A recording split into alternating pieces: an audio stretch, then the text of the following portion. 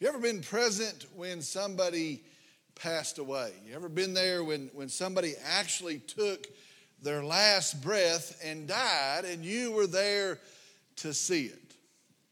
One of the things about serving as a pastor that I did not expect, that really I didn't ever think about, is being present when people die. Over the years, many times now, people will call and a loved one will be near the end, and I will go, and maybe it's at the hospital or sometimes at hospice or many times at their house, and I will go and I will arrive and I will be there, and they're breathing and they are alive. And then there is an instant when they stop breathing and they pass away. I can tell you it is a very surreal event. It is always a very sobering event. And no matter what is going on in life, no matter what has gone on that day, it is always a very heavy event when the result of sin, the consequence that was promised and began there in the Garden of Eden, the fate of every man has its final end, and you are face to face with death. Some of you know that is a very heavy thing. I've seen it when it was older people. I've seen it when it was young people. I've seen it when it was an unexpected thing and it was a tremendous shock. Other times they knew that end was coming. I've seen grief that is so heavy that people wailed and actually laid on the ground. I've seen other times when people were singing as the end came. And friends, I'll just tell you, I am always glad for that opportunity to point to Christ. I'm glad to point to the peace and the comfort that we have in our Savior, Jesus Christ. And it is a cherished honor to stand with families in such a meaningful time. But I want to tell you, I honestly hate that event. I hate to see it. I hate the tears. I hate the loss that happens. I hate seeing that process of death. I can't ever get used to it. Some folks act like it gets easier. It never gets easier. It is a heavy, heavy, profound event.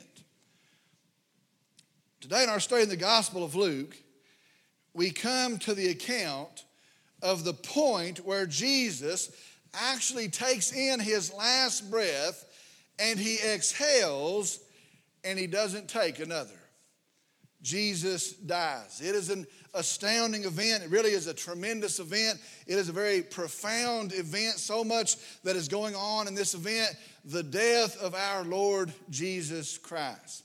Today our message is entitled, The Lamb's Last Breath. The Lamb's Last Breath. We're in Luke chapter 23, today verses 44 through 46. Just 3 verses today.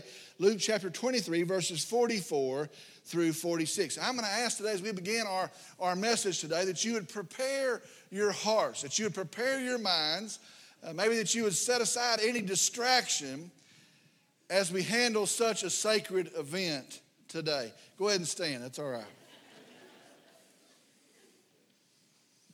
Again, such a sacred event, the death of our Savior, Jesus Christ. The Lamb's last breath, Luke chapter 23, verses 44 through 46. It was now about the 6th hour, and darkness fell over the whole land until the 9th hour, because the sun was obscured and the veil of the temple was torn in two. And Jesus, crying out with a loud voice, said, Father, into your hands I commit my spirit. Having said this, he breathed his last. Let's go to the Lord in prayer. Dear Heavenly Father, we come today, we're thankful for the truth of the gospel of Jesus Christ. We're thankful for the forgiveness of sin that we have through the work of Jesus on the cross. We're thankful for the Lamb that went to that cross, the perfect Lamb, Jesus. As hard as it is, we're thankful for the death that secures our life, the death that purchases our redemption. Lord, I pray as we come to this event today that we would come with a seriousness. We would come with an attitude, understanding that was our death, due of us. I pray that we would see the sacred event maybe in a new light today. Lord, remove any distraction. And I pray that you would teach us and train us and shape us in your word today. Lord, I pray for some here that do not know you in this room. I pray that in the preaching of this gospel, this good news, and the seeing and the death of our Savior Jesus, that today might be the day of their salvation. Lord, I pray that you would draw them in their spirit. I pray the events of life, maybe you've brought them here, and the preaching of the gospel, that today would be the day of their salvation. Lord, I pray for us here as believers that we would be profoundly impacted today. Wouldn't just come and pass through an hour and go back to the world, but we would be profoundly impacted today. Lord Jesus, we love you, we worship you, we thank you. And I pray in Jesus' name, amen. You may be seated.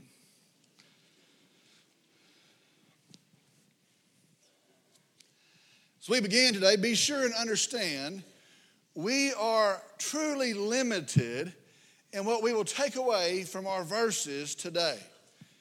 This event and its implication is so broad, is so magnificent, that we really could never take it all in. And so I want you to understand, as we come to this text, as we come to this event, we're going to try to take in all that we can, but we're going to be limited in what we can take out of this event. It is that magnificent.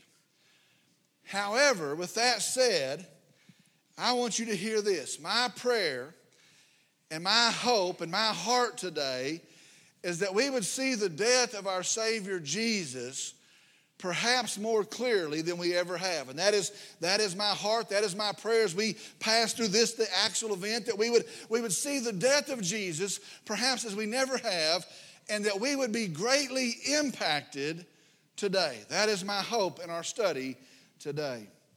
Let's begin looking at the verses starting in verse 44. It was now about the 6th hour, and darkness fell over the whole land until the 9th hour. Listen to verse 44 again. It was now about the 6th hour, and darkness fell over the whole land until the 9th hour.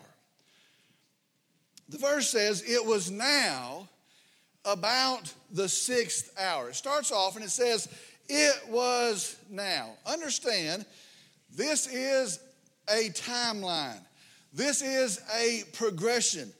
Luke is saying here, this had happened, and this had happened, and this had happened, and now this. It is a progression here. It is a timeline, and through it, Luke is showing again, this is the literal account, this is the historical account of the death of Jesus. Some are going to say these events are symbolic. You'll hear that. Some are going to say that these events were never meant to be read literally. You'll hear that. This is never meant to be interpreted literally.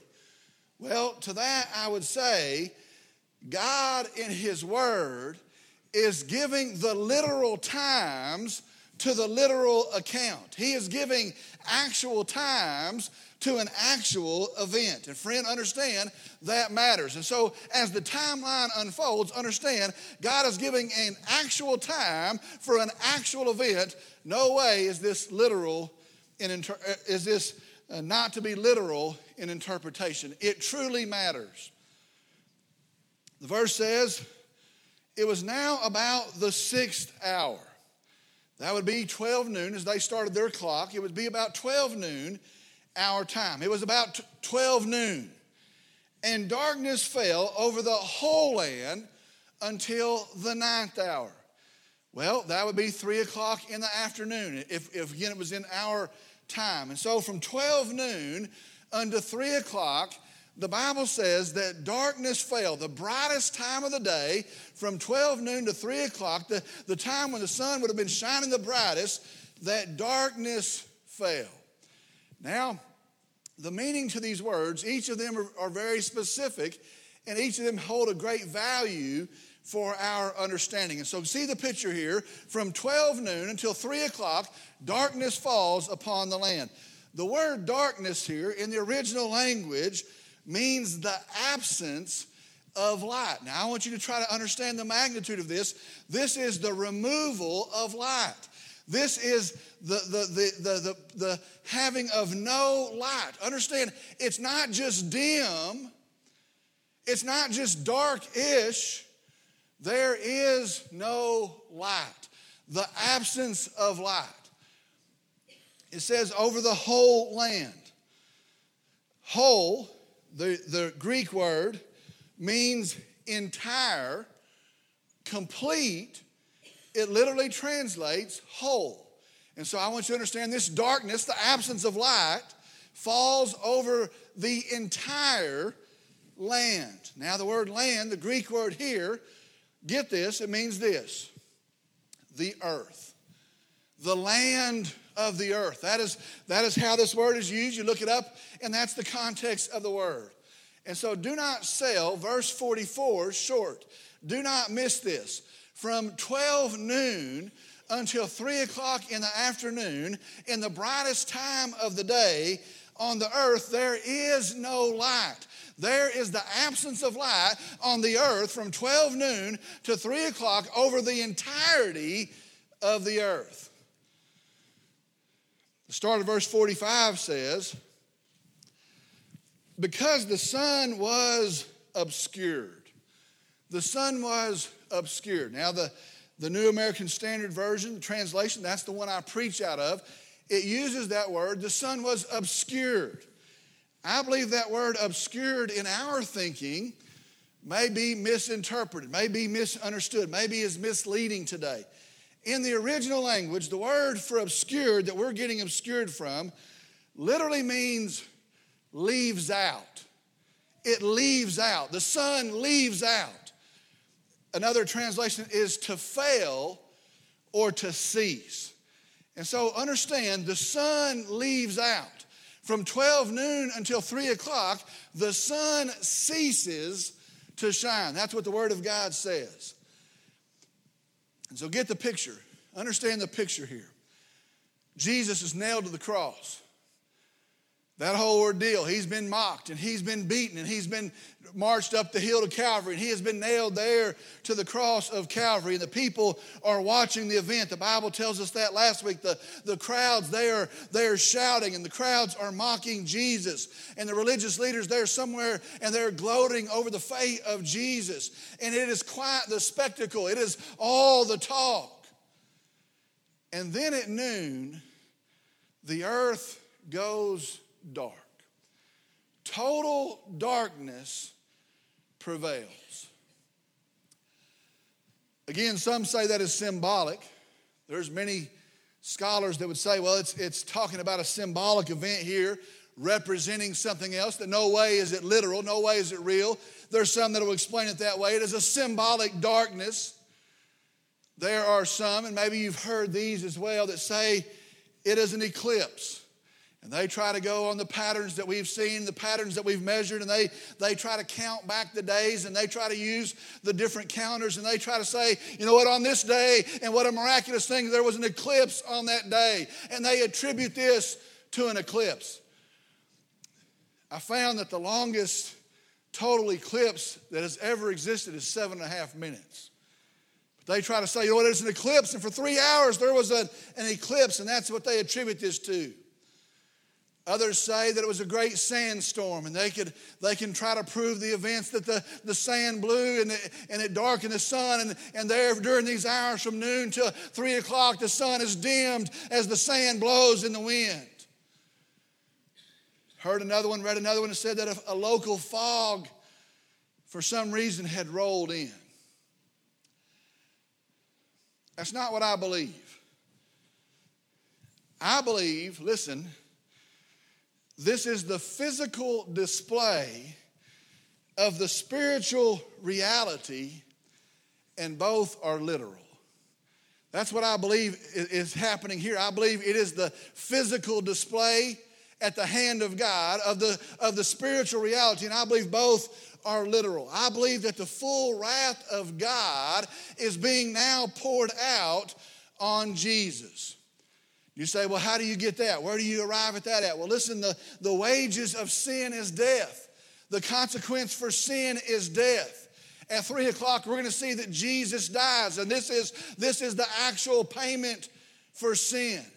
And I believe that in this time, the full wrath of God for every sin, every single sin, every vile sin, every wicked sin, every secret sin, every sin that we think that we got away with, every sin that we think is of no consequence, every careless, flippant sin, every deliberate sin that we plotted and headed into to satisfy ourselves, every sin, the sin of every man, every sin, God is pouring out His wrath on that sin on Jesus Christ.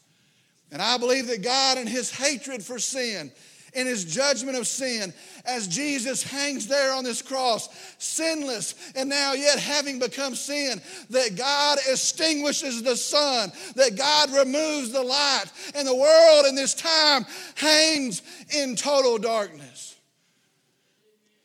How could it be anything else? How could there be light that would shine anywhere when the Lamb is being slaughtered? How could it be anything else? How could there be any light when sin is being paid for? How could there be any light as sin is judged and wrath pours out? Only darkness would make sense. It's not an eclipse. It's not a sandstorm, but God Himself reverses what He said into motion in Genesis when He said, "Let there be light," and now as wrath is poured out, the world hangs in darkness. Can you imagine?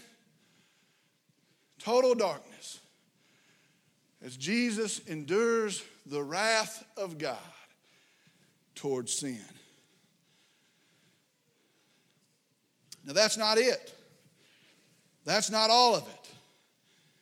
The verse continues and it says, "And the veil of the temple was torn in two." And the veil of the temple was torn in two. Now, I'm not going to be able to get this fully displayed for you. I'm going to try my best today, but I want you to understand what has happened here. In the temple, the innermost part, the most holy part, the part that God chose to reveal His presence, is called the Holy of Holies. It was where the Ark of the Covenant rested. There in this Holy of Holies, once a year, the high priest would go into a process of cleansing himself. He would take off his normal garments and he would put on a robe of white, which would signify repentance. He would sacrifice a bull and a ram for himself and for the other priests that would serve. Again, a period of cleansing. And then he would go into the Holy of Holies. And he would take in his hand the blood of the bull. And he would splash that blood on the ark, on the mercy seat, on the floor around it. He would take that blood and he would spread it across, and it would begin to run down. The blood of this bull, and it began to pool there on the floor, and it was quite a gruesome event. And he would take this blood and again splash it, and it would start to pool up there on the floor. He would also take in 2 goats, and in a process before God, like casting lots, one goat would be identified, and it would also be sacrificed.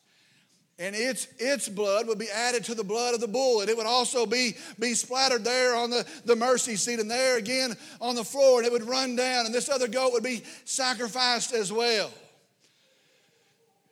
And the remaining goat, the high priest would take his hands and he would place his hands on the head of that goat, symbolically transferring the sins of the nation. All of the sins of God's people, all the sins of the nation are symbolically placed on this goat. And then that lamb, that goat would be led outside of town and released, symbolizing the carrying away of the nation's sin. This is the Day of Atonement. Well, this curtain, this veil, separated the Holy of Holies from the rest of the temple. This curtain, I want you to understand the thing about this curtain. This curtain was a constant reminder that all of mankind is on the outside with access to a holy God on the inside. This veil, this curtain was a reminder that all sinners are on the outside, but the symbolic presence of God Almighty is there on the inside. And when you looked at the veil, you knew you were separated from God. The veil, it was a reminder of the fall of the garden. The veil, it was a reminder of the broken relationship due to sin. There is the veil. Our relationship is broken. The veil was a reminder that man has no access to God. Most people couldn't even get in close enough to see the veil. But if you can see the veil, you can see there is no access to God. The veil was the reminder of sin, the terrible reality of sin, that sin has a consequence, that we need a mediator, that we need a lamb. The veil was a reminder that we're doomed in our sin. And there between God and his beloved mankind stands this veil, the reminder of sin, the consequence of sin, the separation of sin. Oh, can you see the veil and the ugliness that it represents? The holiness of God is on the other side, but we in our sin are separated by this veil. Verse 45 says, and the veil of the temple was torn in two. Friends, don't miss that. Friends, don't overlook that. As Jesus dies out there on the cross, as Jesus pays for my sin, every sin I ever commit, as Jesus pays for our sins, as Jesus' blood runs out and it runs down the cross, and as it pools there on the ground beneath the cross, atonement is made, and the sacrificial system ends, and the barrier is gone, and sinners are redeemed, and the curse is lifted, and through Jesus Christ, man can have access to God. And while out there on Calvary, wrath is poured out, and blood is poured out, and judgment is delivered upon Jesus, and the Lamb dies because of our sin, and darkness covers the day. As that happens out there, in here, grace is unveiled, mercy is unleashed, redemption is secured, salvation is purchased, and God himself tears the veil in two. It is torn asunder. It is torn. No more. What a Savior. What a Savior. I read that, what a Savior. Wrath endured for redemption to be offered. What a Savior we have in Jesus. Wrath endured that forgiveness would even be a possibility. What a Savior we have. That happens out there, and grace in here. What a Savior.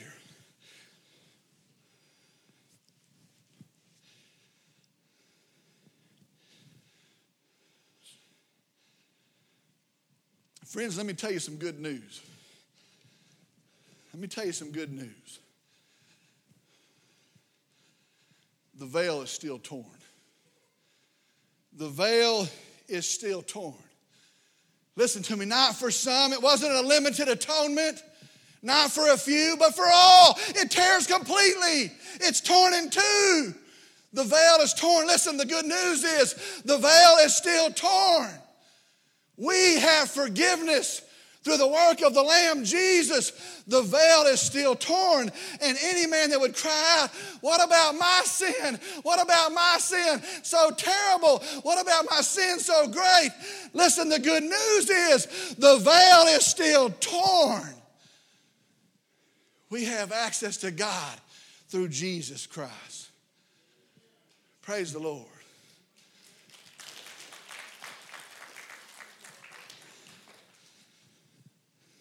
Verse 46. And Jesus, crying out with a loud voice, said, Father, into your hands I commit my spirit. Having said this, he breathed his last.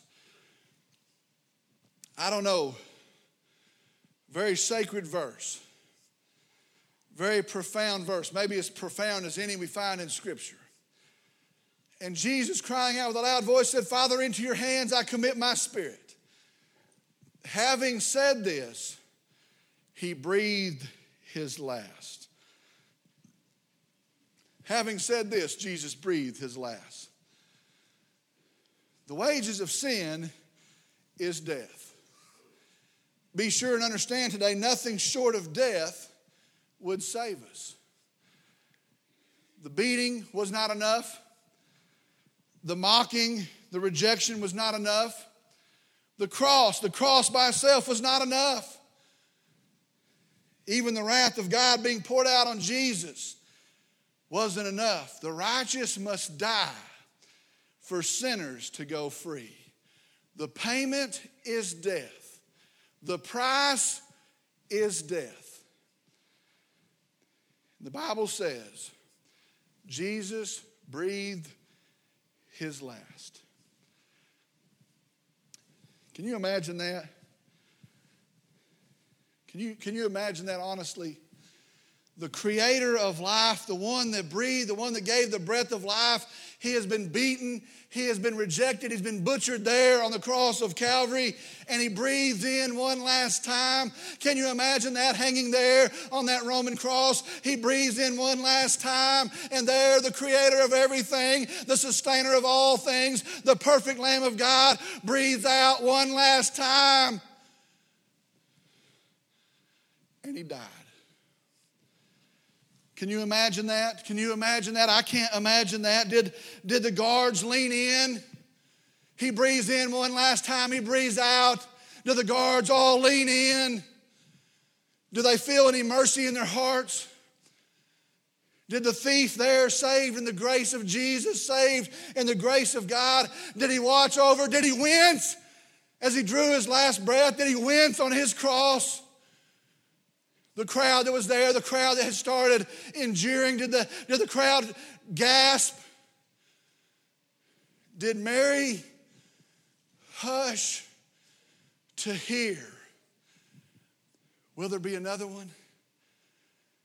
Does she strain to listen as her son Jesus is on the cross and she sees the breath go out? Does she strain to hear? Will there be another one? What about in heaven? Did the angels all stand silent, peering in disbelief? What's wrong with these people? The Savior, Jesus, they killed him on a cross. Do the angels stand silent?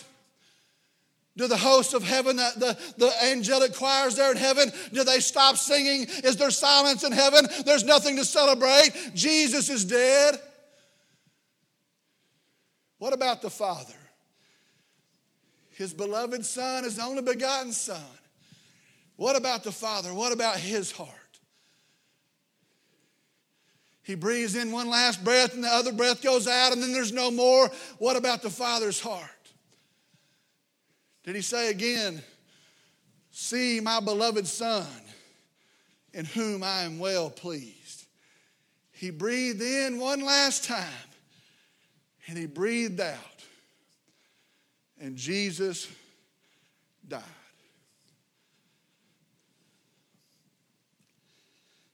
Notice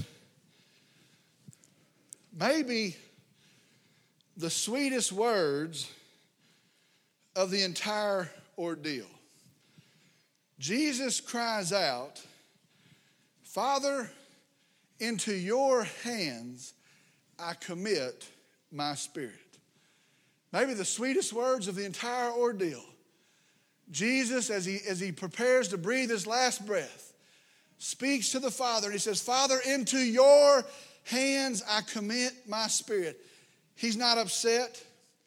There's no angst with the Father. There's no disunity with the Father. There's no discord with the Father. Really, it's just complete trust in the Father. Father, into your hands, I commit my spirit. Listen, no better hands, no gentler hands, no kinder hands than the hands of the Father. No more trustworthy hands. Into your hands, Father, I commit my spirit. He trusts the Father. He trusts the Father. Luke chapter 23, verse 46.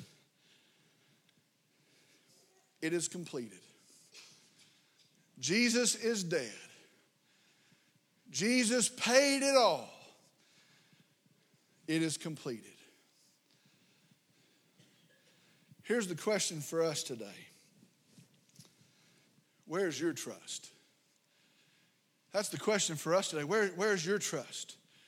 Who are you trusting in for your salvation? Is Jesus your Savior? That's the question today. The price is paid in Jesus. He's paid for sin. In grace, He offers us forgiveness by faith in Him. Where is your trust today? Have you put your trust in Jesus? See, the Bible says when we do, we're saved. The Bible says it's finished in this cross. The Bible says we put our faith in Jesus, our trust in Jesus. We are saved. Listen, where is your trust today? Let's pray. Dear Heavenly Father, we come. And I'm thankful for these verses. I'm thankful for the truth of these verses. More than that, I'm thankful for the Savior of these verses, Jesus. I'm thankful that as the calls went out, as the jeering went out, save yourself, save yourself. That had you saved yourself, I would be eternally forever lost in my sin. Lord, I'm thankful for your grace and for your love, for your commitment, for your resolve. I'm thankful for your sacrifice. Not of a lamb this time, but of the perfect lamb, Jesus, your blood shed. Not a scapegoat that would run away with my sins, but a Savior who would take my sins, Jesus. Lord, we love you. We praise you. We thank you. We worship you. Lord, I pray that right now as we see this picture that our hearts are changing, that our hearts are turning. I pray for us that here that are saved, that have put our faith in Christ, that we have a renewed picture, maybe a deeper picture of your death, the cost of our redemption. And I pray for some in this room right now that do not know Jesus as their Lord and Savior. I pray that today, in this very hour, Lord, this will be the day, the hour of their salvation. Lord, I pray as we conclude this service that you would move, that you would speak, that you would lead. I pray that in the conclusion of the service that you've been known, that you've been preached, that you've been glorified. Lord, I pray that you have your way in these next few minutes. Again, that you move and that you're known. Lord, we love you. We praise you. We worship you. And I pray all this in Jesus' name. Amen.